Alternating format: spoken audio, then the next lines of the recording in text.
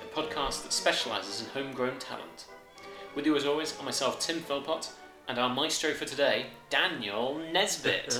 Thank you as always, Tim, for that grandiose welcome.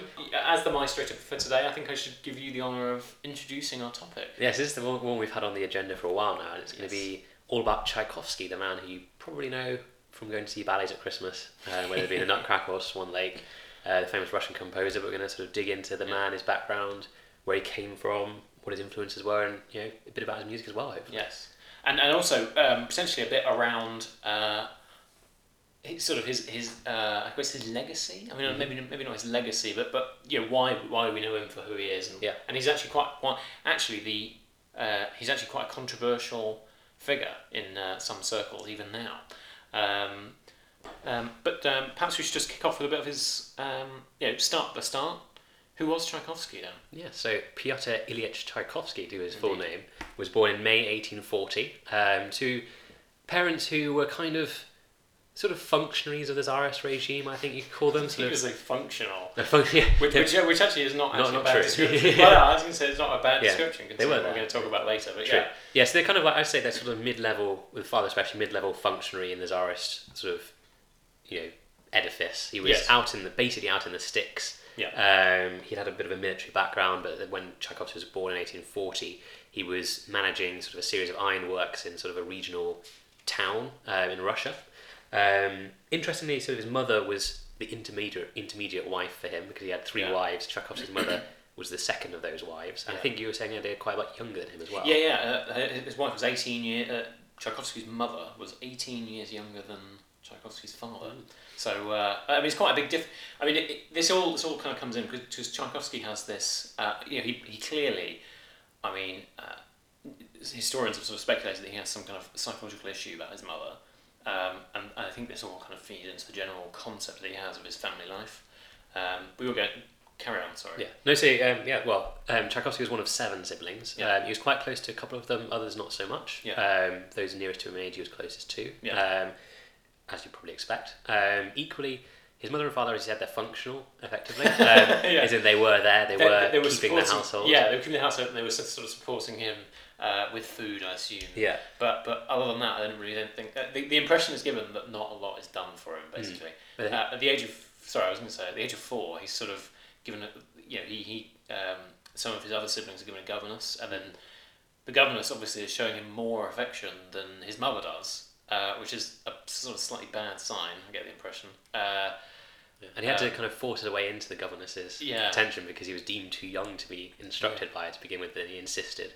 And then by age 6, he was fluent in French and German, apparently. So he's quite a precocious talent, even in those days. He's does he not have an interest in music as well? He does, from 5. Because I think his mum was also...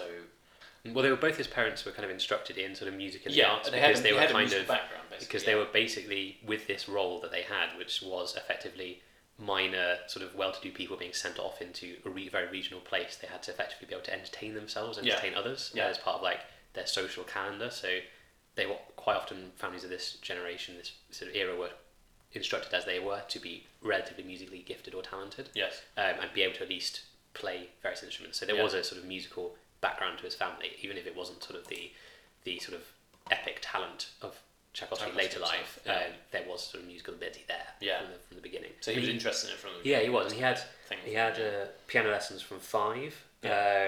So he had that sort of basis in it. But I think the family were relatively not so keen for him to follow it, because to be a musician was quite a low calling. Unless you were of the nobility and able to support yourself writing music effectively. It was basically a no-go. He had to be a music teacher, which was kind of like a lower rung, or just basically part of an orchestra, which was again like a jobbing musician. You're not going to win riches and fame through doing that. So then they had their sights set a little bit higher up for him, which probably wasn't what he wanted, but what they wanted.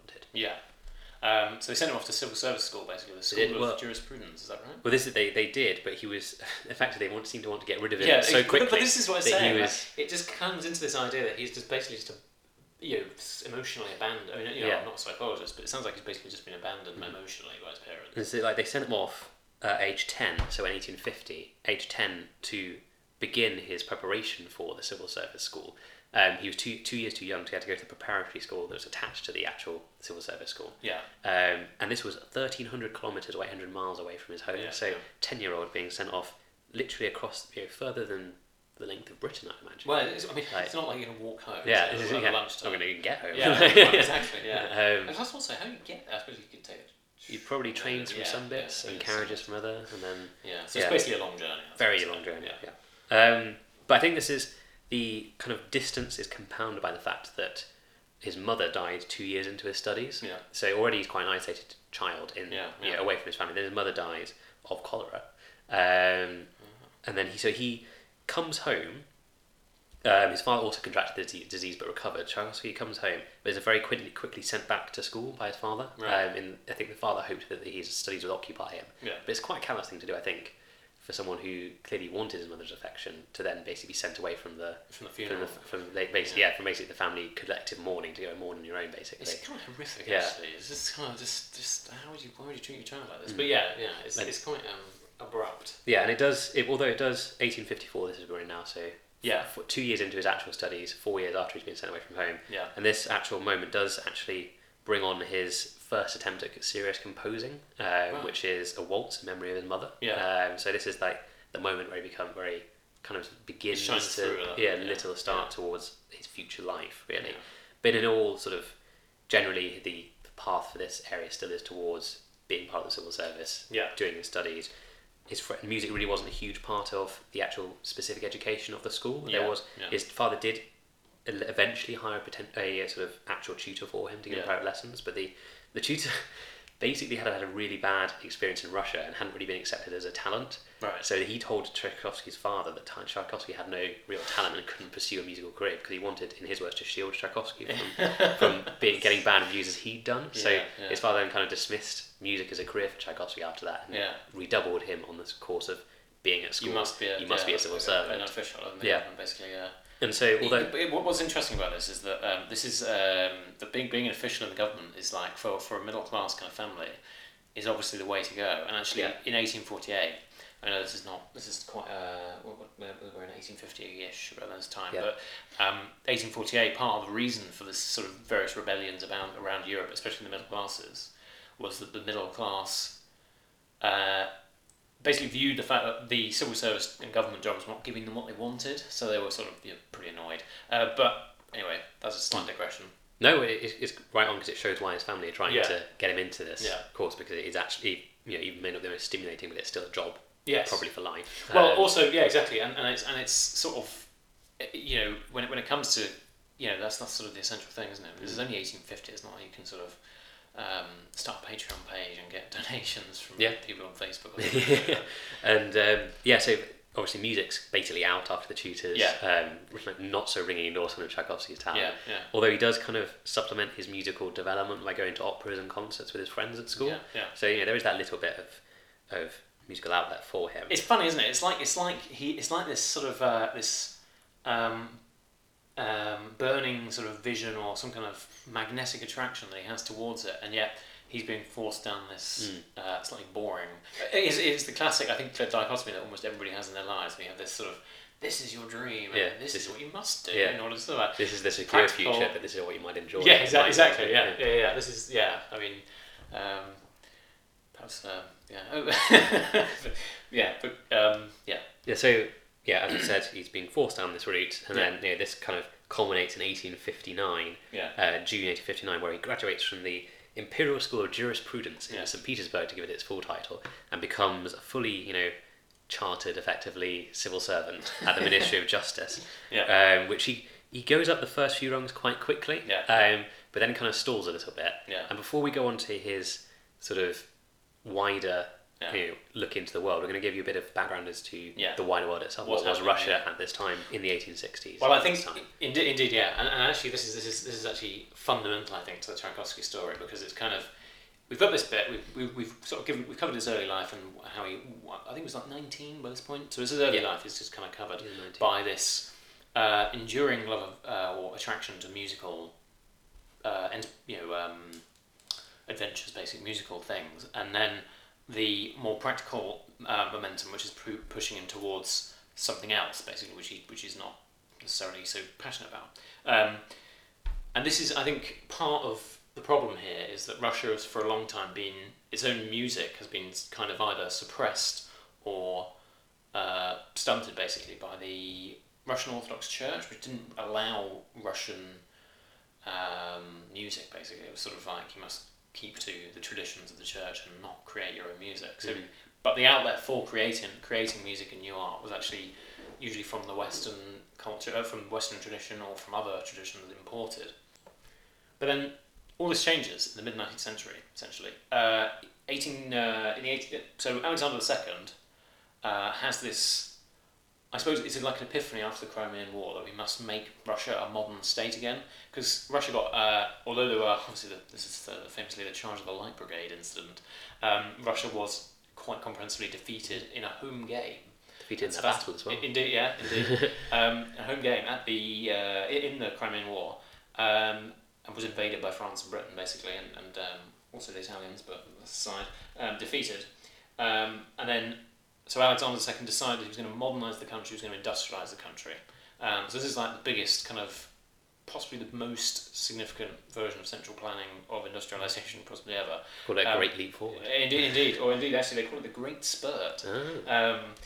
In 1860, obviously abolished serfdom, as we covered in one of our other episodes, and then there was a Polish rebellion in 1863. Congress Poland, which was the Russian part of Poland given to Russia after the Congress of Vienna in 1815, after the defeat of Napoleon, was basically sort of suppressed and Russified, and this Russification process took place all across Russia to inspire greater loyalty to the Tsar and to, well, make the country into what they perceived to be a modern country.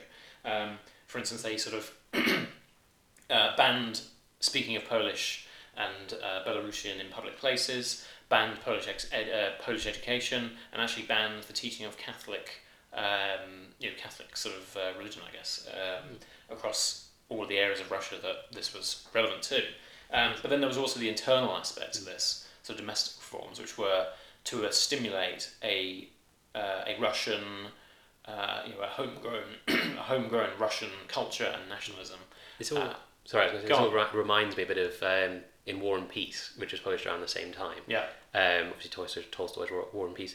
All like you in the early chapters and the sort of the early bit of all the Russian nobility are speaking French, and very kind of Frenchified. Yeah. But then with Napoleon's invasion and throughout the book, they slowly become more Russian, and they start taking a Russian dress and Russian attributes and Russian outlooks. So it's kind of like within the book, you can trace this process of almost trying to bring Russia's own culture out a bit. Yes, and then, it is absolutely key, because... Sorry, go on. No, that's it. That's just... So, but one of the really fascinating parts of this is that basically there was no Russian culture, because Russia was largely poor and kind of like rural, whereas Poland, which had just been taken over, all the nobility of Poland then went into the Russian court. So basically the Russian court was all Polish, and they're all, as you say, speaking French or Polish, when Polish was banned, so they spoke French instead. And they were sort of, again, the attempt was to try and Russify them, make them Russian. So it is really kind of strange process, but that's obviously where they're going with this. And part of it obviously is cultural. So they decided we don't have enough music that's Russian, so we're going to create the Russian Musical Society. Yep. In 1859, to stimulate homegrown Russian talent. They brought in a load of composers who are well known around the world, ironically, in order to stimulate homegrown Russian talent. And one of these who enrolled was Tchaikovsky. Yeah, and I think this is quite where we join up with him again. It's quite an interesting moment, in, as you said, in Russian society, but also Russian music at the time, because there's kind of two tracks to how you make it great in many ways. I think one track is Make Russian great again. Yeah, exactly.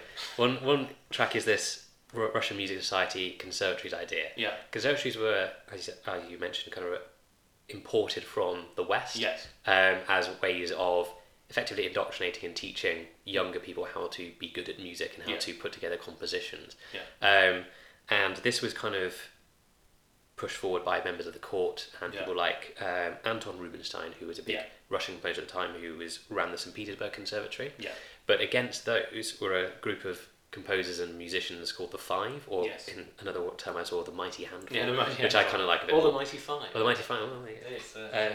And also the Five Mighty. Oh, yes. Sorry. So they kind of like came with the opposite view, which was Russia already has this music, which, as you mentioned, was suppressed by the Orthodox Church. And like, well, why do we need to import Western ideas and Western ways of doing things when we've actually got our own stuff we could just be drawing from and bringing to the fore? So they came from a more sort of, we'll go back to our roots, but we also won't. Yeah, it was kind of like.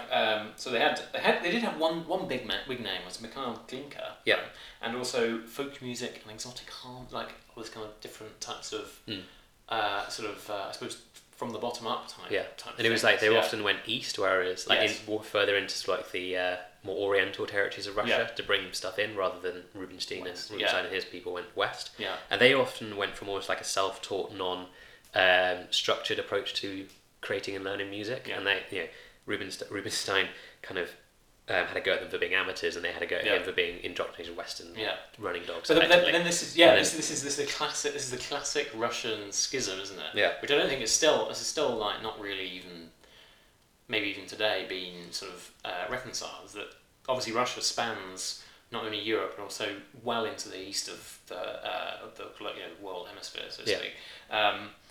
And this sort of constant friction in between the two, which manifests itself in Russia as a sort of slightly schizophrenic kind of thing. Even in the Tsar's,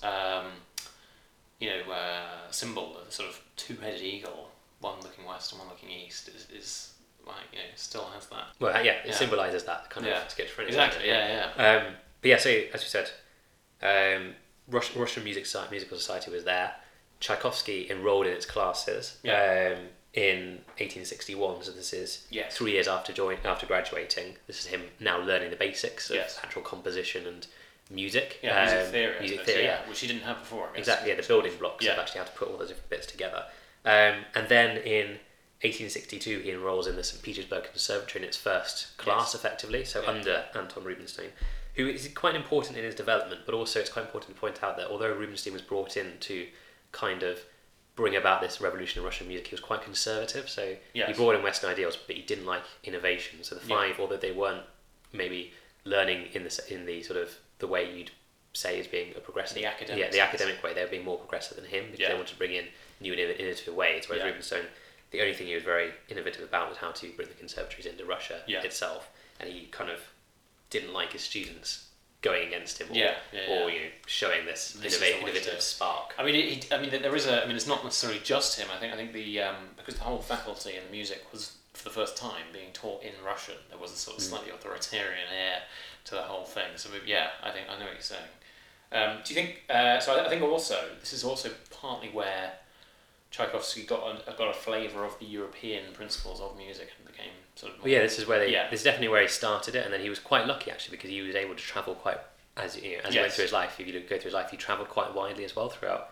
Partially through his his studies, partially through his work, he was able to travel to all these different European capitals, hear the music, speak to the people playing them. So he could be this sort of bridge between having a Russian background, but also being able to go into the West and learning all these bits and pieces.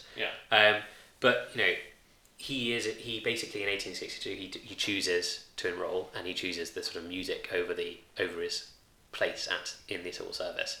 And it's quite an interesting point, because we'll come on to a bit later in terms of his actual personal life, but he had been quite a dissolute youth whilst he was at during the civil service, and he kind of led almost a hedonistic lifestyle in terms of just seeking pleasure and fun, which maybe shows that he wasn't being stimulated by his work. I think this sort of comes about. This kind of hedonism is almost like nihilism, and this is kind of the period where it's like, well, what is the sort of,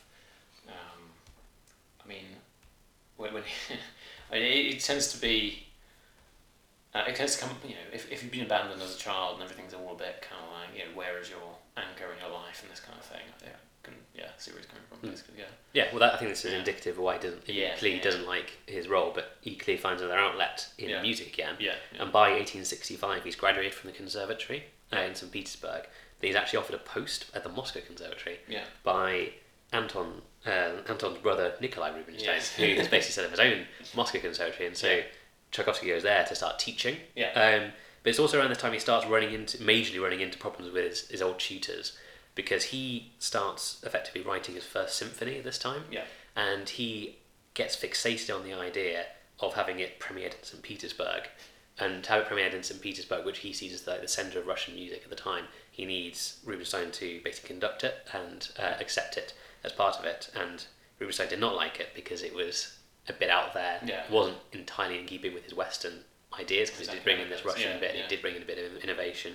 And so they kind of basically said yes, but we want all these cuts to it and we want these changes, which obviously Tchaikovsky didn't like. So it's kind of showing straight away the tension that exists within Tchaikovsky, and that he is a Russian and he does like Russian. He wants to be innovative in his ways, but also he's running up against the sort of establishment now. The new academic tradition. The academic tradition.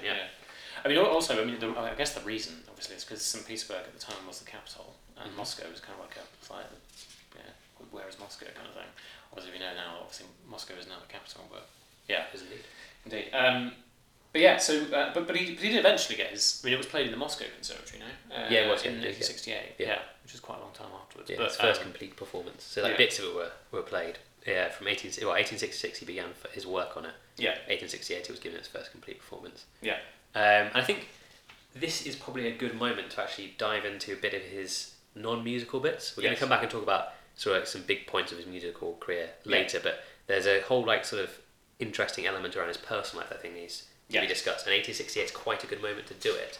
Because this is when he actually first proposes marriage to somebody, and it may have come as a bit of a surprise to his family because he was clearly homosexual as well.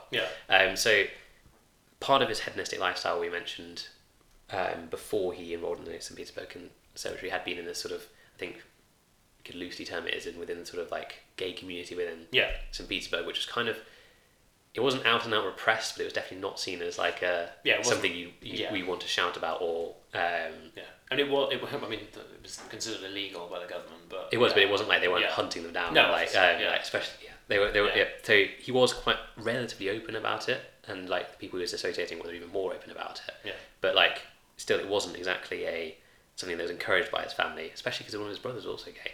And so in 1868. He proposed marriage to a Belgian soprano called Desiree Artaud, potentially as sort of like an attempt to bring himself some sort of respectability or some sort of showing that he had a normal personal life, which might help him in his future career. Effectively, they'd met when she visited Russia in 1868. He proposed marriage. And she was a sort of big celeb at the time. She was on her tour of Russia. Her mother initially resisted the marriage because her mother. Her mother. Her mother. Her mother. I said his mother. Maybe we should try that again. Okay, right. That's fine. So her mother initially resisted the marriage because she'd been informed about his precarious finances. He's effectively at this moment just a teacher and kind of like a wishful composer, and sort of his family background, which wasn't the highest of the high. Effectively, he was 5 years younger than Desiree Artaud, and she also may have heard rumours about his homosexuality. I'm not sure about that, but also Tchaikovsky's father was very in favour of the marriage. Potentially saw it as a way of his son putting to bed any rumours about him potentially, or and also she was again a big celebrity, so potentially could be a good addition to the family. But the main issue really was that neither of them were willing to compromise on their careers, because she had a big career at the time. She didn't want to effectively just be supporting his career and have him as a sort of anchor dragging around behind her. Equally, he didn't want to give up his music to just follow her around the continent on tours. Nikolai Rubinstein, obviously his sort of boss and friend and patron, advised him that the marriage could mean he would be forced to give up his career in composing, because obviously if he's moving around all the time, he's not really making these connections or having time to actually write stuff. And so eventually she broke off the engagement and married someone else, so that was the end of that. Oh, wow. Although apparently Tchaikovsky was very upset about it at the time, they were amicable later in life, and he wrote 6 songs for her. He said they met, she was like, and obviously he was a big composer then. He then offered to write 1 song for her, then decided to write 6 songs for her because he remembered her different ranges she could do, and then delivered them all to her. So clearly it ended nicely for both of them. But I think you had a quite interesting theory. Quite a lot is made by historians about Tchaikovsky's sort of a relationship with his mother, and why this might have, because quite a lot of his music is supposedly about his the emotional roller coaster ride that he's going through, possibly stemming from this relationship that he had with his mother. And it's just interesting to know that his mother was an entertainer, sort of keen to keep people happy kind of thing. And then this lady comes along who is not only 5 years older than him, but also a sort of entertainer and has many similarities to his mother in the sense that, you know, she's clearly at this point his social superior in many ways. So he's sort of got this quite weird relationship.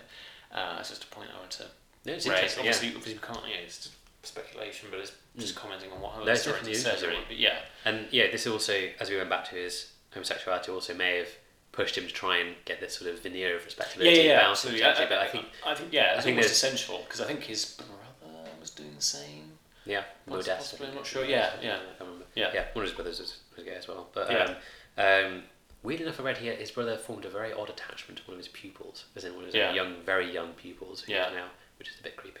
But again, from that sort of first proposal in 1868, we move on 4 years to the first meeting of Tchaikovsky and his future wife. So although obviously he is gay, he knows he's gay, he's still not exactly hugely sort of at peace with it at the moment. And in 1872 he meets a lady called Antonina Miliakova, who was younger than him, members of sort of a relatively similar family on the social scale. They weren't poor, but they weren't overly wealthy. They were kind of gentrified, but they weren't like the very top scale of anything really.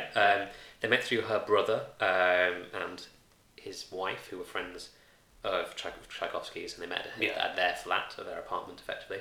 She later said that she had no real knowledge of his musical ability or growing fame. Yeah. Sorry, you're going to say something there? I was going to say... no, that was a bit... I was going to say for later. Okay, cool. It's fun. We'll look forward to that. It's obviously really insightful. Yeah. He clearly sort of liked her, maybe just socially to begin with, because he invited her to the premiere of a piece of his music at the opening of the Polytechnic exhibition in Moscow, which is a bit of a mouthful. But then, for the next few years, the next 5 years in fact, their sort of relationship is confined to brief encounters and chance encounters, because she's studying, she's a music teacher for for a family and various families, and she's studying around the school that he's teaching at, effectively. So they kind of bump into each other, and they see each other every now and again. And then in 1877, she sends a declaration of love to him, which she may have been brought on by the fact that there'd been a family member had effectively died. Some money had basically trickled down to her, which may have then been able to give her a dowry, which is sort of like independent dowry. So she could effectively present it to someone without her family effectively having to pay it for her. So she'd have that sort of more independent things. And she sent a letter to him saying that she loved him. She claimed that she basically loved him sort of quietly for years. And then it escalates in terms of, apparently there was a threat of suicide from her to force Tchaikovsky into meeting her. But this has also been said this is a bit overplayed by some, because in Russia at the time there was a fad of things called letter books, which basically contained effectively model letters for different situations, which you could copy bits out of and insert bits into if you didn't have the emotional range or potential ability or understanding of how you're meant to do these things. Sort of the equivalent of Google for wedding speeches. Yeah, kind of. And it's like Hallmark cards. Exactly. Your emotional learning isn't top scale on in terms of actually in the 19th century. So people do need a bit of help with it, especially a woman proposing to a man, effectively. Yes. And so and these letter books did include sort of overblown language about suicide and about loving till death and stuff. So there's the theory that she probably actually took it from this. Either way, they met. Tchaikovsky then... I've got another bit of snippet of info. I'm not sure whether you're going to mention, but Tchaikovsky was actually working on a piece at the time, and he became so ingrained in it that he became identified with one of the is it Tatiana, one of the characters within the piece. Do you know what the piece's name is? I can't remember what the piece's name is. Eugene Onegin. Yes. Do you want to say that again? Sorry. Eugene Onegin. Okay. It's an opera. It's probably his most famous operas now. Yeah. In a sense. Based on a long poem by Alexander Pushkin. Yeah, and he didn't want to be seen as the villain, which he had clearly perceived within this opera. Yeah, he was. It's basically it is a weird.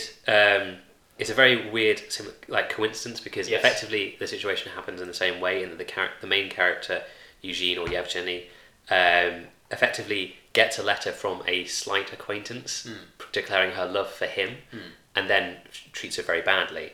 Goes on to treat her very badly, which is effectively the exact situation that had just happened to Tchaikovsky. A sort of a sort of limited acquaintance sends him a letter, and then and this is partially when they meet. This potentially played into his like mad sort of situation he was embroiled into in his own mind, that he didn't want to be this, hurting her as he did. Also, still got there on the spectre of the horizon his homosexuality, which he's still not exactly happy with. Still potentially trying to reach for some sort of respectability and at least have that veneer of respectability around his private life in terms of, he's married, he's all Russian, that type of thing. Well, I think in the 19th century, I think it was kind of almost required. Otherwise, it was like, what's wrong with him? Yeah.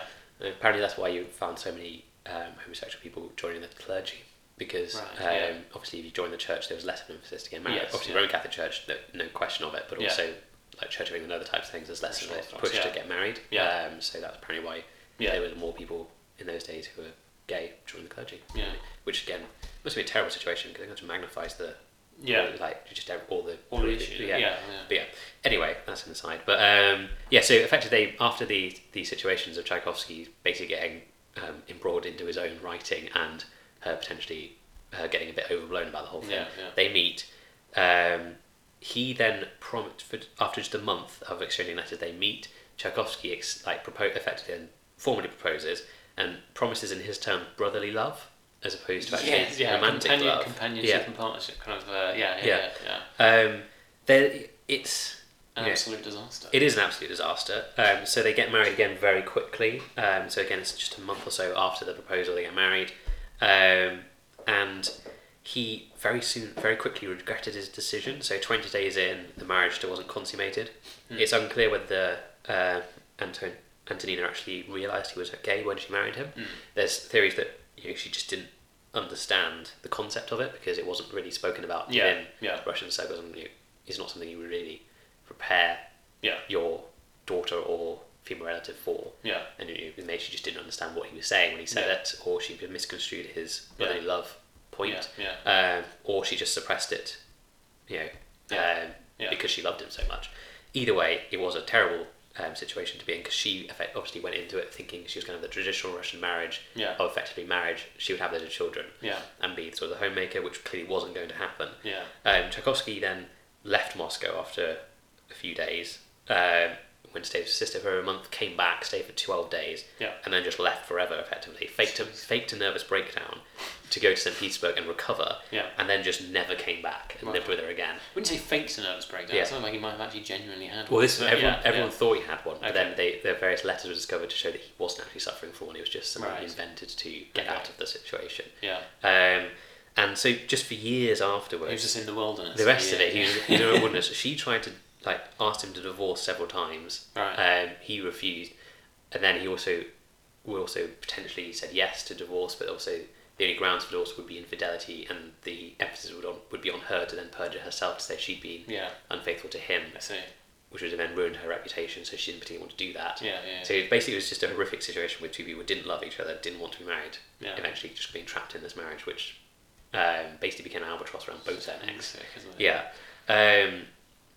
Initially he did give her a pension, which varied between 50 and 100 rubles a month, and then he cut her off because of her behaviour, effectively, in his views of being sort of over the top. She, during his sort of wilderness years, as he says, effectively of just ignoring her. That is a huge pension, by the way. That's enormous amount of money, because I've got here a minor official in the Russian government would earn 300 to 400 a year. Yeah. That's pretty generous. It is generous, but I mean, the other thing that it did come in irregularly and vary in its amount. So there's never... I mean, it was generous, but it also was inconsistent, and it didn't kind of been exactly nice for her. It was like sort of living.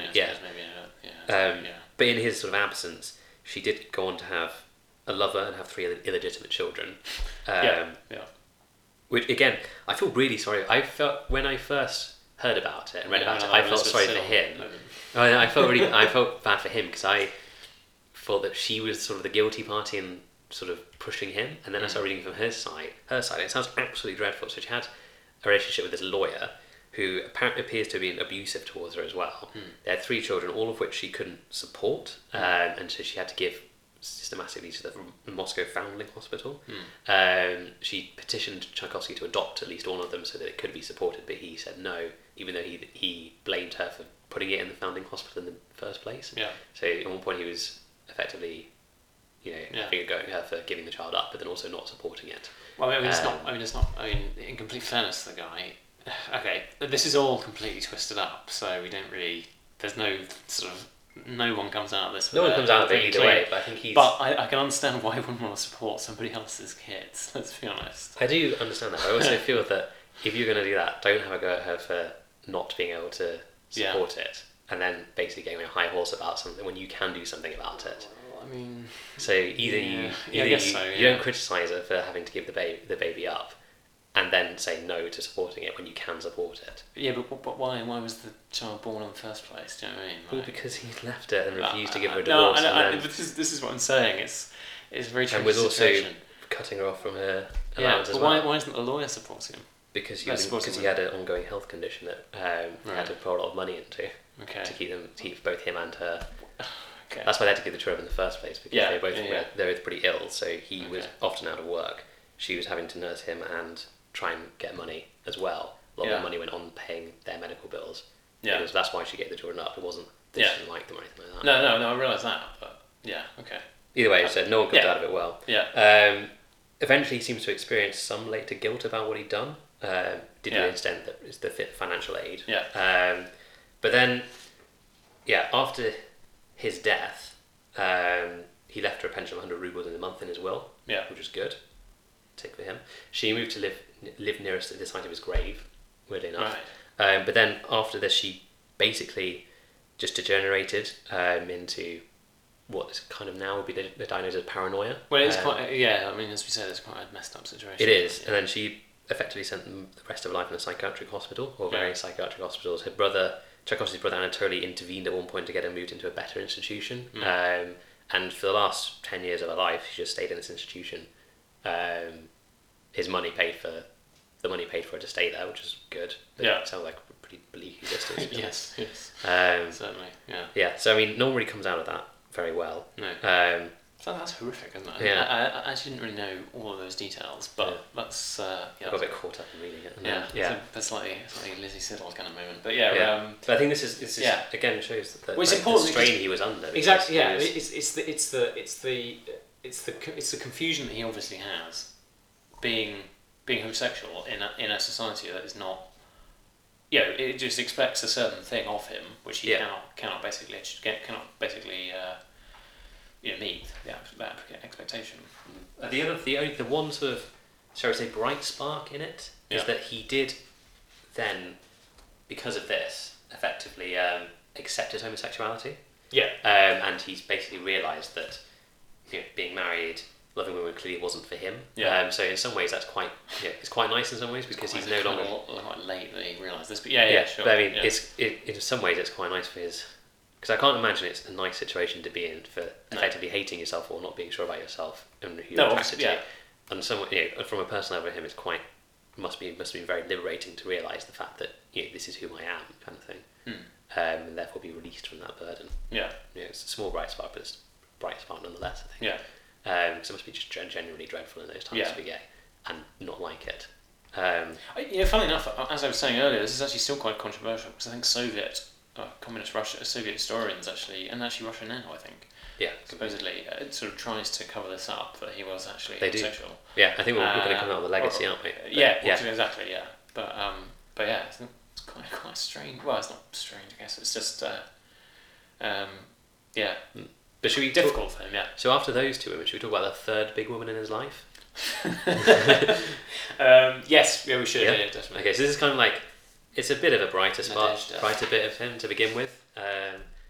How would you say this, by the way? Nadezhda. Yeah. Cool. I tried to find a pronunciation online again. So I'm going to go Nadezhda. So Wikipedia tells it Nadezhda. No, Nadezhda. I used various different sources for this, but Nadezhda von Meck, who was the widow of an engineer who became wildly rich from investing in the railways during a boom period, which is absolutely massive. Railway tycoon and multi-millionaire. Yeah, multi-zillionaire. Yeah. But the interesting thing about her is actually she was integral to him becoming a millionaire. Yeah, no, exactly. Yeah, because he was just like, wasn't he? He was like a civil servant for years and did nothing. He was a kind of a petty German, not petty as in like he was not petty as in he was just really. I know. And he was like he's low level. He wasn't just like a mean person. Some petty boy. But he was basically effectively his talent wasn't being recognised in his native land of German principalities, and she persuaded him like, oh, in my native Russia. There's a great opportunity in terms of the railway because it's huge and no one can get around. Let's go there and invest in the railway bubble. And then he did, and he became massively wealthy. And when he died, he left her with control of his finances and the management of his railway and investment empire. She was big into the arts, so she gave financial support to our old friend, the Russian Musical Society, and various Russian musicians. I think basically anyone who's anyone in Russia.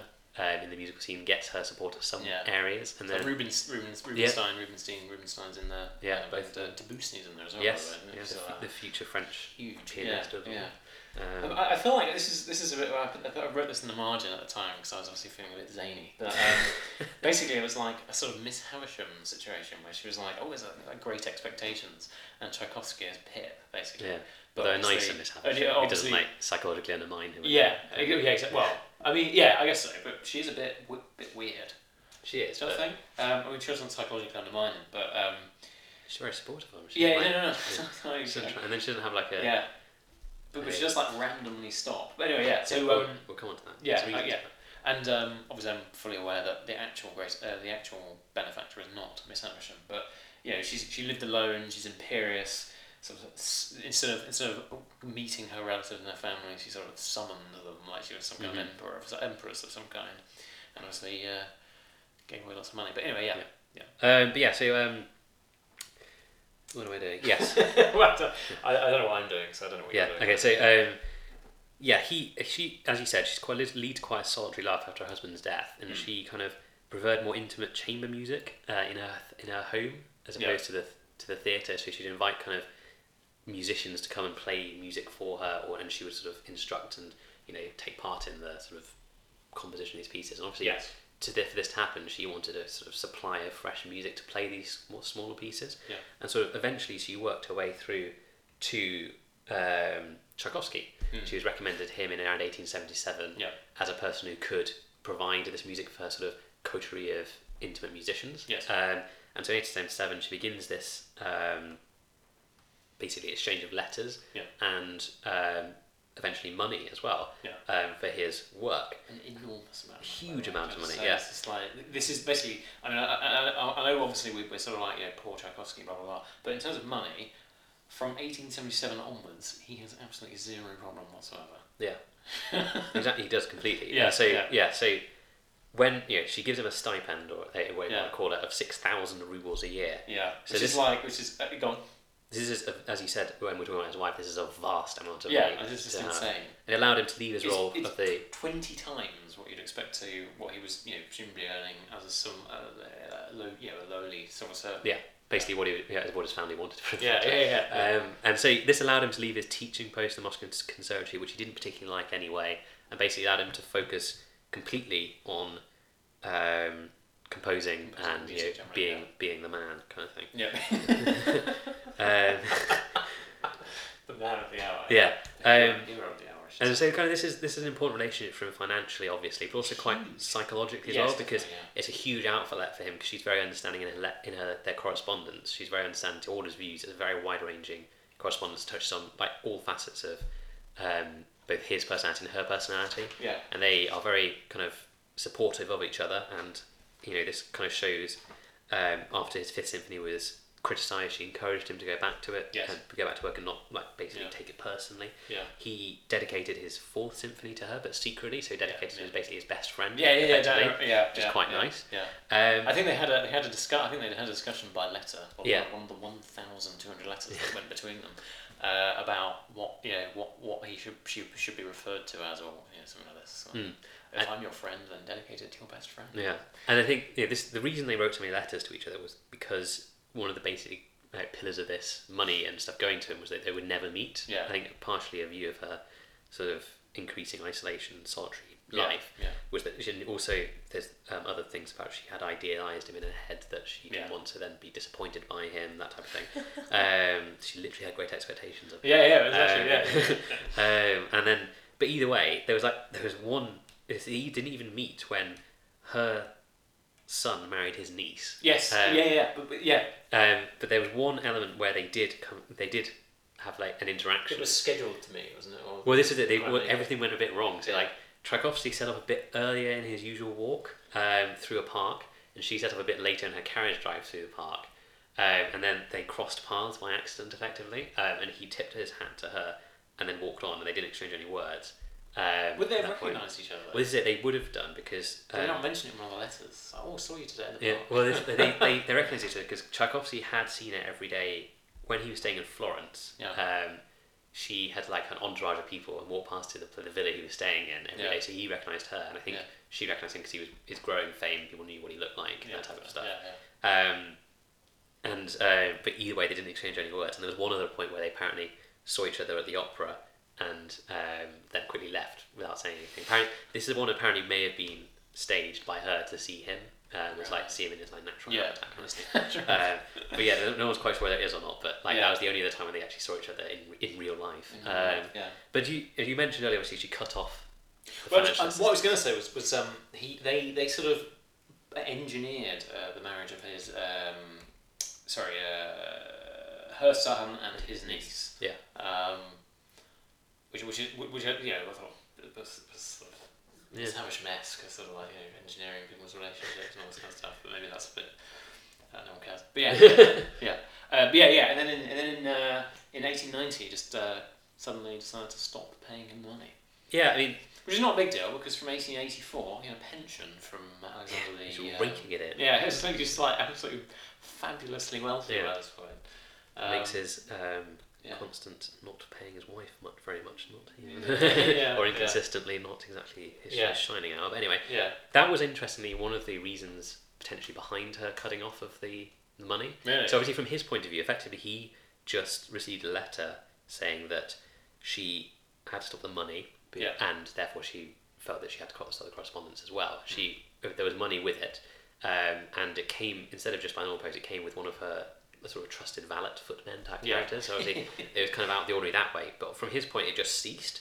And there was his subsequent letters went unanswered. He was never given a full explanation as to what happened. But the financial support from the Tsar is quite important in this.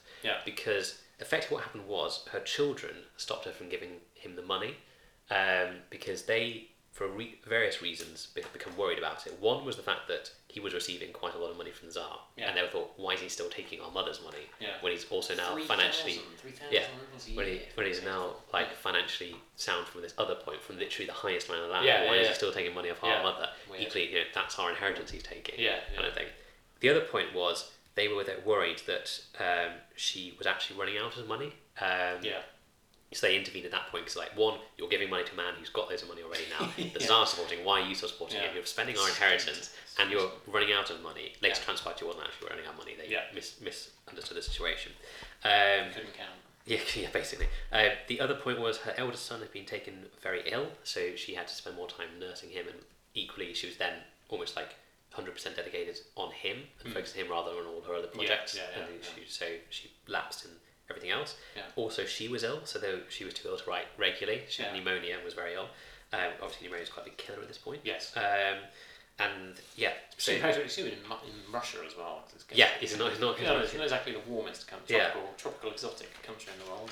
And so this sort of massive reasons of her being ill, her eldest son being ill, her children not being happy about her giving money to this composer who seems to now just be taking advantage of her. It's now the great Gatsby in Russia, basically. Kind of like unwittingly taking, because I don't think he was actually milking her dry or anything like that. He pretty clearly got psychological support from her as well. But I think from their perspective, I think why isn't giving her a lot of money? Yeah, I mean, he obviously just considered her to be like one of his most clearly. I mean, he biggest most appreciated fans, I guess. Or and also probably more than that, because the huge partnership, because the huge amount of letters on all this, he clearly respected her views and stuff like that. And also, he didn't have that many friends anyway. So, I mean, absolutely. This is literally his best friend just disappearing. Completely. So it must have been quite a big shock to him. And that was 1890, October 1890, that happened. So 14 years just ends very suddenly. And I think it's been read into the point that she sent her footman, who was one of her most trusted servants, with the money. So this may have been kind of like a way of sneaking around her family to get her last bit of money to him in that way. So I think I don't know exactly, but I feel like she was kind of more like railroaded into it. Yeah, to give rather than being wanting to give it up. Either way, it must have been quite a blow to him at the time because it's I said best friend, patron. Well, best friend, also another mother figure potentially out there. Potentially. But yeah. So yeah, and then so he was like this wild celebrity. Yeah. So 1890 is like he is the man kind of thing, and we've had these three Mr. Russia, three big women in his life.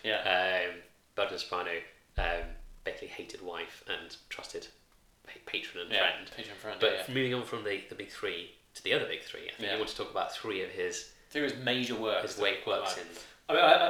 So while we're at the pinnacle of his career, I suppose it's quite a good time to look back over what this career entailed, what he accomplished while he was doing it, kind of thing, while he was making music. And now the first one, which I'm going to talk about, which we're going to talk about, Dictator film, is the Nutcracker, which is written in 1892. So this is kind of like his final ballet, autumn years kind of thing. Exactly, his final ballet. And it was not. It's now sort of wildly successful. It is the Christmas ballet, I think. Would you agree? Completely, yeah. Although at the time everyone was like, what is this rubbish? I think it kind of suffered because of the staging more than anything. It's quite a zany play. It's quite trippy, isn't it? It is, but I think the issue wasn't so much with his music. It was with how the choreographers and the stages actually put it together. Right. So at one point it didn't help that it was like sandwiched into a double bill with his last opera. So like the main bit of the Nutcracker appeared, like the main ballerina of the Nutcracker, Sugar Plum Fairy, appeared at midnight, so everyone was a bit jaded by that point anyway. And they had to sit through a whole opera, and then the first half of the Nutcracker. You say sit through. I mean, it was not doing anything else. But it's quite a draining thing to do. And then for some reason the choreographer wanted the children's parts to be played by children, which I don't think helped in the actual execution of it. They all the actual staging of like the fight scene between the Mouse King and everything was done. It just seems people like people shoving each other and running around by the reviews. And so his kind of music got a bit lost in the whole thing, which is a bit sad from at the time. But now they've sort of perfected it, and it's nice and shiny, and it's kind of, people are more accepting because children aren't involved in it. I think that the magic about it, I think, actually from a completely personal perspective, is that it is quite because the play is the story is so zany, basically. Do you know what I mean? Like, Mouse Kings and soldiers coming to life. And gingerbread men as well, which I forgot about. Also, fun fact, do you know what a Rat King is? Is this the actual... Because I know of a term of Rat King, but I'm not entirely sure if it's the one I'm about to say, because it's definitely not ballet related. No, it's not. Okay. In my term, the Rat King is where those of them get their tails fused together. I've always felt mildly sick about it. Yeah, it is pretty horrific. And it's actually sort of supposed to be some like mythical kind of thing, and that the Mouse King, the Rat King rather, can control all the rats and blah blah. But I thought it was interesting that this kind of terminology had passed into this play. And apparently, the original Mouse King in this ballet rather, and the original Mouse King in the original story was actually a Rat King. Oh, really? In this kind of bizarre sort of tail-tied situation and his magical powers. So that's pretty zany. Sounds horrific. Yeah, it's pretty horrific. As with all these things, when you sort of delve into the background behind the fairy tale or whatever, they're pretty horrific. If you want a full ballet, you'll have to go and actually see it. Is it actually interesting? Although I'm not the world's greatest Tchaikovsky aficionado at the moment. Maybe one day. This actually has my favourite bit of his music in it, and it's, to use a technical term, the pas de deux, which is at the start of Act 2, which is the Sugar Plum Fairy dancing with the prince. The one's like da, da, da, da, da, da, then it rises to a crescendo. That's my favourite bit of music that he's done, because it's like starts off quite gentle and then becomes epic throughout it. That's my favourite bit of it.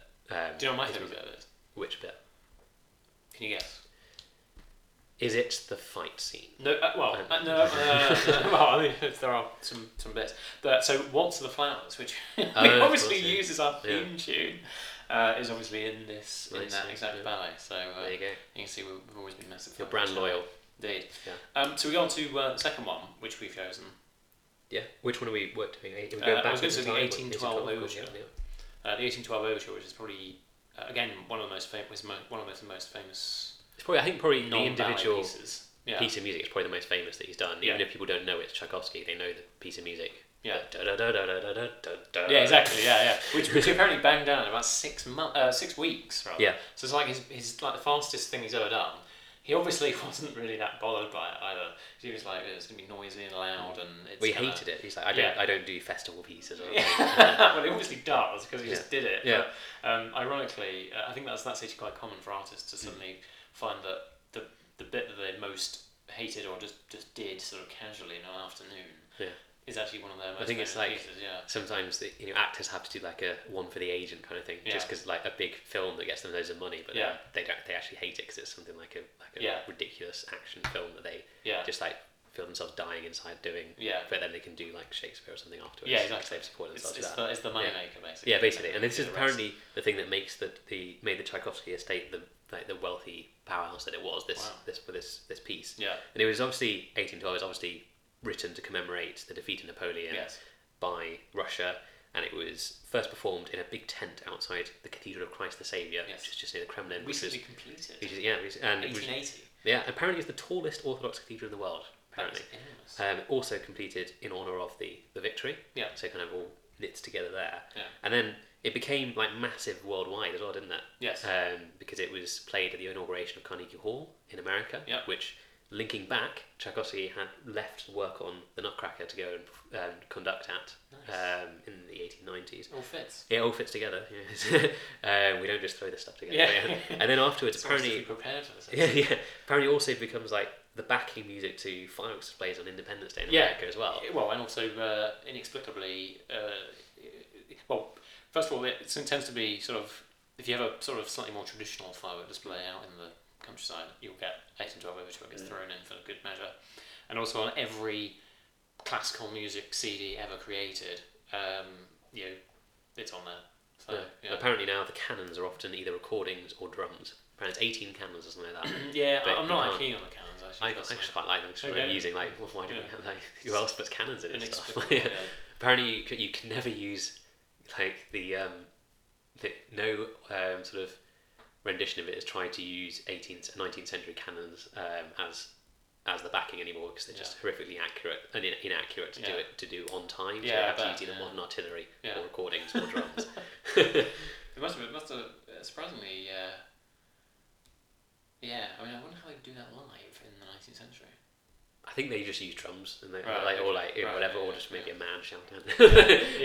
I think they must have had to use drums because like you couldn't have just wheeled 18 artillery pieces onto the stage and start firing them over the audience. Well, I don't know. I mean, they have quite a lot of. It's not. This is the coronation of the Tsar and the completion of Christ the Saviour and all this kind of. I mean, all of it. This is like the apex of the Tsarist Russian. It is extravaganza. I imagine they probably get 18. I mean, they probably would have done, but where would you put them? Because this is like in the middle of Moscow, isn't it? Yeah, that's fair. Like you fire one way, you can hit the cathedral, fire the other way, you can hit the Kremlin. Yeah. Where do you put? Or maybe they fired blank. Is there such thing as a blank? I don't know. Well, maybe you would do. You could just fire a blank, and you could just load it with nothing. Yeah. Maybe that's what they did. Yeah. Or answer any question. Anyway, that's the 1812 Overture. Yeah. Tchaikovsky hated it, but it did well. Yeah. So Nutcracker, Tchaikovsky liked it, did badly, and then but then rehabilitated and became widely critically acclaimed, but popularly successful, I would say. And then my favourite one, which is his very first ballet, Swan Lake. Mm-hmm. Again, it initially failed, but then now is again one of the most popular of his. Yeah, and again it has kind of roots in Germanic kind of fairy tales, doesn't it? That's where he got his. Again, maybe this is like showing his dual sides of he's creating a big Russian work of art, but he's delving into Western mythology to get it. Yes. If that makes sense. Yeah. And funnily enough, actually, which might link through to a future episode, it's supposed to be based on the life of Ludwig II, the Swan King. The Swan King. And it was premiered at the Bolshoi Ballet in 1877. It's quite interesting because in this one he got very basic instructions from the choreographer in terms of putting the score together. Yeah. But in the Nutcracker he got very, very specific instructions from the choreographer. So it's kind of the two sides to putting a ballet together. Yeah. You have to work with choreographer, but you also get different types. So it's interesting to see who actually asserts the most kind of creative control over the score. Is it Tchaikovsky himself? Is it the choreographer? And also whether the other will step in whether the first partner will step in if the second partner is being too loose or isn't doing enough to structure the whatever. Well, this did actually happen in Swan Lake because the choreographer didn't like it, and so he started putting other bits of music in. Yeah. And Tchaikovsky was like, "What the hell are you doing?" And like, you will dance things whether you think they're undanceable or not, and so eventually they did. Yeah. They made it. Yeah, they did. Yeah, they made it. Funny enough, actually, Swan Lake is actually really. It's actually my favourite one, and it's actually the music is much more dark. Nutcracker's quite generally a lot happier, but obviously there's drama in there, but it's a lot happier. It's quite dark. Yeah. Do you want to give an overview to the plot? Yeah. Yeah. So basically, it's quite interesting one actually because the original ballet is very different to how Tchaikovsky's score and the story actually had it. So various roles changed from 1890s. It was brought back after Tchaikovsky's death, and they rewrote quite a lot of the story and the music to go with it. So what we hear now isn't what Tchaikovsky initially wrote, which is quite a weird one. But the story is in broad sweeps. You have a prince as always. He sees these sort of swans, and they follow them to their lake, the Swan Lake, and then they turn into women effectively, and they've been cursed by either in the original it's I think the stepmother of one of the swans, the Odette, who's like the main swan, or later on it's an evil magician, like an owl I think he's represented often by, and then there's this kind of like fight between everyone. His mother wants him to marry one of these other princesses. He says no, I want to marry the swan woman, and then things obviously go bad because it's based on German fairy tale, and at the end in Tchaikovsky's version the stepmother drowns them both, and in the new version that we mainly see today, the swan Odette commits suicide, and then he basically says, "I'm not going to live without you," and dies. Expires. So as you said, very dark, very bleak, and very changed. But I mean, it does sound very depressing, but it's actually dramatic in a way that I don't think I was ready for when I first saw it. It's pretty wild. It's definitely more sort of somber. It's somber. It's more kind of like grown up than the Nutcracker. Because Nutcracker, as I said, it's the Christmassy one, so it's kind of light-hearted, and also the second half of the Nutcracker is basically just a series of dances without much of a story to them. Whereas this one's kind of like a story all the way through. I mean, to be honest, when I was first watching it, my girlfriend had to explain what was going on because I had no idea. It's on there. Yeah, because I was like, what's going on? Like, who's this guy? And then like, what's he dancing about? Is he angry? That might be just ballet in general, perhaps. Yeah, no, it is. Like, I think you need to know what's going on before you start. Otherwise, what's the point? Yeah. But that's that really. That's the three main ones really.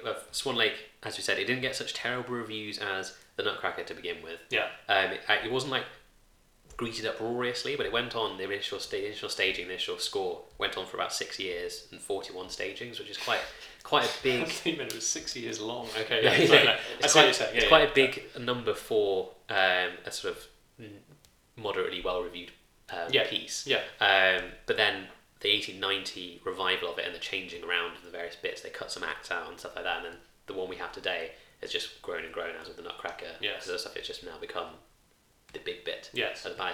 The interesting thing I was reading about is that kind of Tchaikovsky revolutionised a bit what ballet was about. So before him, it was very much kind of like a light throwaway entertainment piece, which I think is partially why his final one, the Nutcracker, was sandwiched after the opera. So the opera was kind of like the big dramatic thing, and then the ballet afterwards is kind of like the light-hearted light entertainment, but he brought in with it these big feelings and some huge emotional crescendos drama. And emotional drama and actual drama within ballet, which is interesting because he also didn't like ballet music to begin with. He thought it was kind of like, again, frivolous and throwaway, but when he started looking at it, he realised he could actually inject these emotions into it, which is clearly what he did with his ballet. I think this is actually almost symptomatic of what the music was like in Russia before he started getting involved with it. Because I think he said the same about opera very early on. It was like opera music is just crap in Russia, basically. It's just kind of like, what's the point? But then again, he put his hand to it and became injected drama and emotion and whatever. Yeah. I think just rounding off those three. Yes. Obviously, they're just three of his pieces, but he was just prolific in so many different types of music and so many varieties of it. So obviously, he did 3 ballets, he did 11 operas, 6 symphonies, then huge numbers of concertos, concert pieces, which apparently hated, especially commissioned orchestral pieces like 1812, incidental music for plays, piano pieces, chamber music, choral music, and also, as we mentioned with his soprano he tried to marry, just one-off songs as well. So I mean, he was literally across almost basically every type of music that was around in the 19th century. He had a hand in. He tried out at. He didn't there's often a range that he wasn't great at all of them. Not all of his pieces are great, but I mean, you can't be great at everything. And the very fact that he could get his head around all these different types of music is kind of testament to his skill. I think. And I think it's just kind of like wherever you go, you're always at the tip of the iceberg. With Tchaikovsky, there's so much more underneath it in terms of his output. But yeah. Did you want to? I suppose we should round the episode off with his sort of how he died and his sort of demise, I guess. Yeah, his demise and then a bit of his legacy, I think. Which is kind of quite controversial because it's sort of 9 days after the premiere of his 6th Symphony in 1893. Yeah, in October 1893. And this is only under a year after the premiere of the Nutcracker as well. Yes. So November 1892, Nutcracker premieres, as you said, October 1903. Yeah. Is when the 6th Symphony comes out, and then November 1893 is when he dies. Okay, right, yeah. Makes sense, early November, I think. And then there are sort of three possible options you can choose from. Yeah, three options. Yeah. First one is. Well, should we do the timeline of what happened? Yeah, very quickly. So effectively, after the 6th Symphony was out and about, he'd gone back to Moscow. He was living with, I think, his brother and his nephew. They went for a late dinner at a restaurant. Yeah. Came back. Then he got ill. He had diarrhea, vomiting, weakness in the chest, and abdominal pains. Brother summoned a doctor, who summoned another doctor, who happened to be the doctor's brother, who then diagnosed him as having Asiatic cholera. Then the doctor just left town, effectively, and 2 more were brought in, but he gradually got worse and worse. Interestingly, one thing that seemed to work to fend off cholera was to put the patient in a very hot bath, but the family didn't want to do this because Tchaikovsky's mother had died of cholera in the bath, so they didn't want to basically tempt fate by putting him in a bath as well. Although, given that it's actually quite a popular cholera cure, I mean, it's not like it's not like putting him in the bath. Yeah, no. I mean, basically, that's the reason they held back from doing it. It's a kind of superstitious kind of thing, isn't it? I mean, it's not like a definite cure for him. I'm sure they would have done it, but that's apparently alleviated some of the symptoms. But that's the reason they didn't do it, was because they didn't want to tempt fate by his mother, by basically following what his mother did. Either way, he died. His body then lay in state. For people to come and pay their respects. Alexander the Third said that the crown will meet all the expenses for this. The death of this, this man will have a big. Superstar. But as you said, although there's a huge outpouring of grief, and potentially actually this outpouring of grief actually played into the fact that there's a few different varieties of how he died. Obviously, the accepted one was that he had drunk unboiled water, which is a kind of hard and fast way to get to cholera if you were in Russia at the time. Funny enough, some parts of Russia now actually. That's why vodka was kind of preferred drink. Actually. He drank unboiled water at the restaurant and at his house, effectively. And it was the accepted view.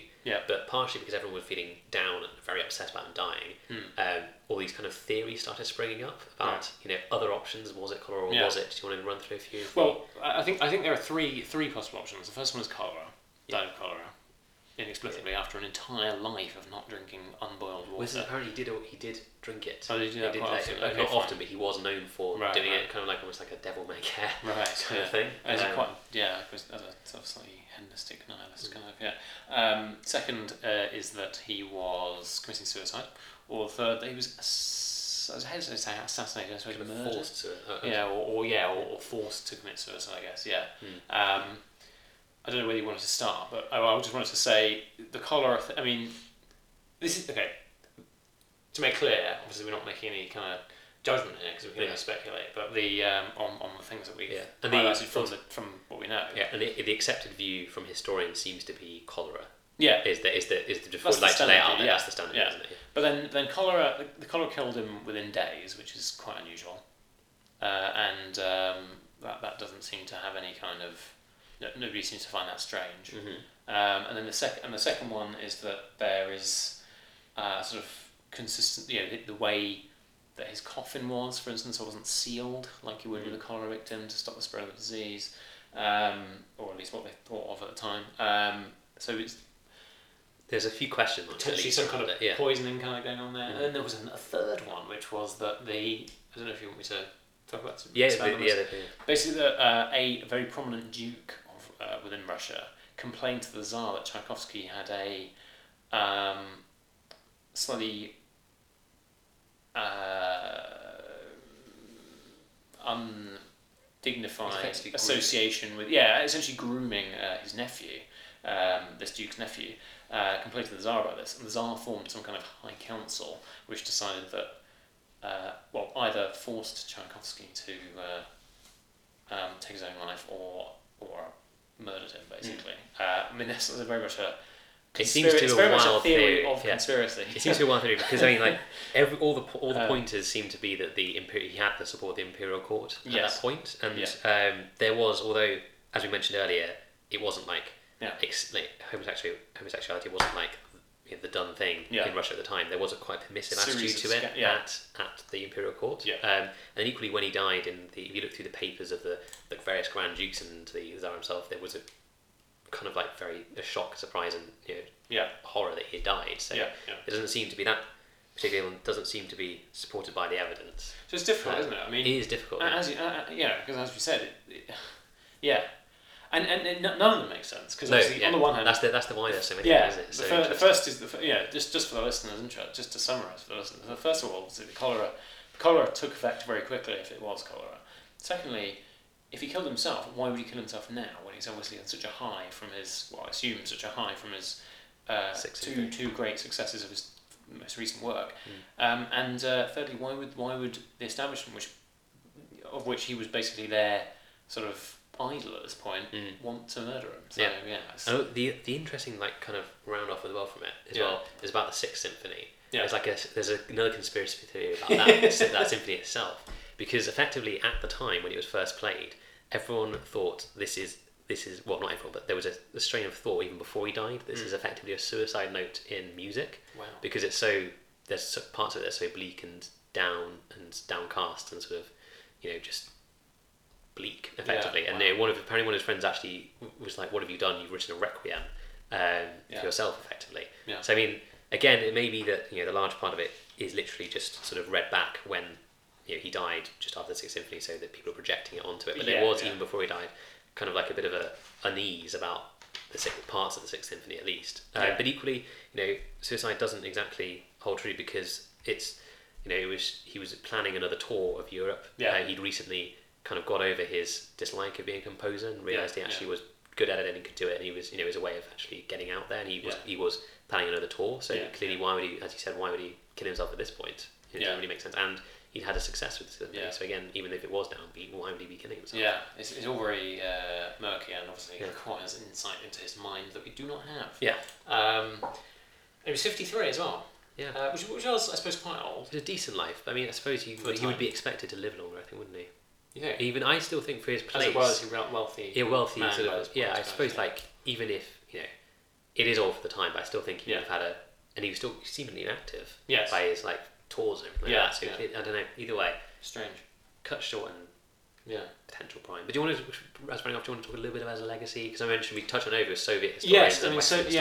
His legacy essentially is that he this is my very short summary, very brief summary.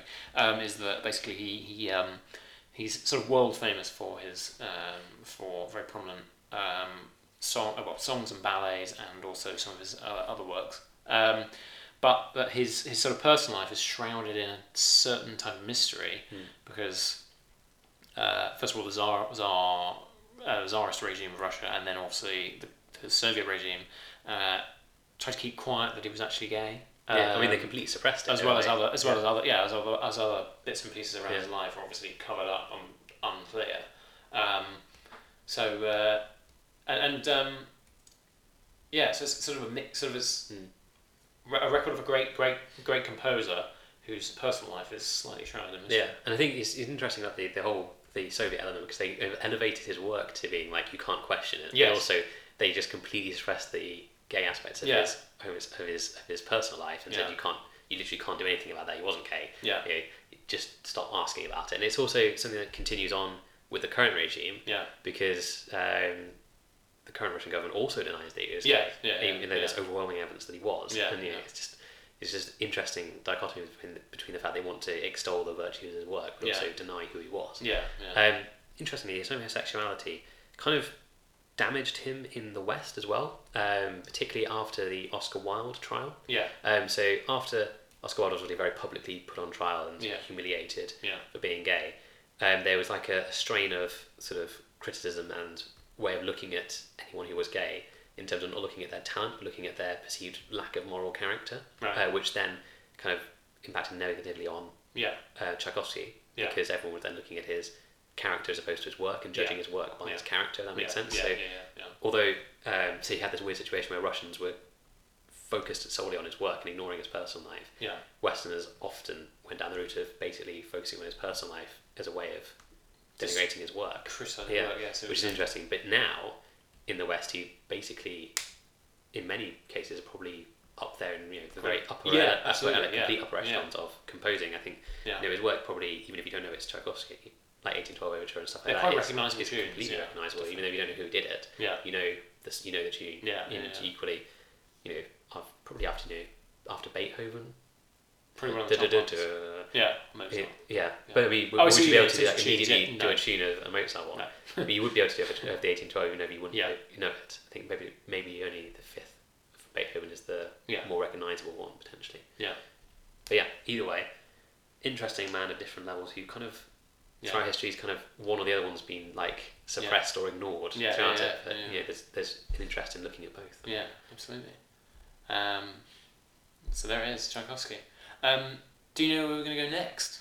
Well, actually, we mentioned it briefly, the Swan King, didn't we? The Swan King. Into Bavaria. Ludwig II of Bavaria and his manic castle building. Yeah, which promises to be an exciting episode, so catch you next time. Thanks for listening to this episode of Footnotes of History. If you want more, you can follow our social media posts on @FOH Podcast on Instagram and on Twitter. Plus, have you ever wondered what kind of statesman you would be back in the 19th century? Well, now you can find out. Visit the Footnotes of History personality quiz at footnotesofhistory.com/PMquiz.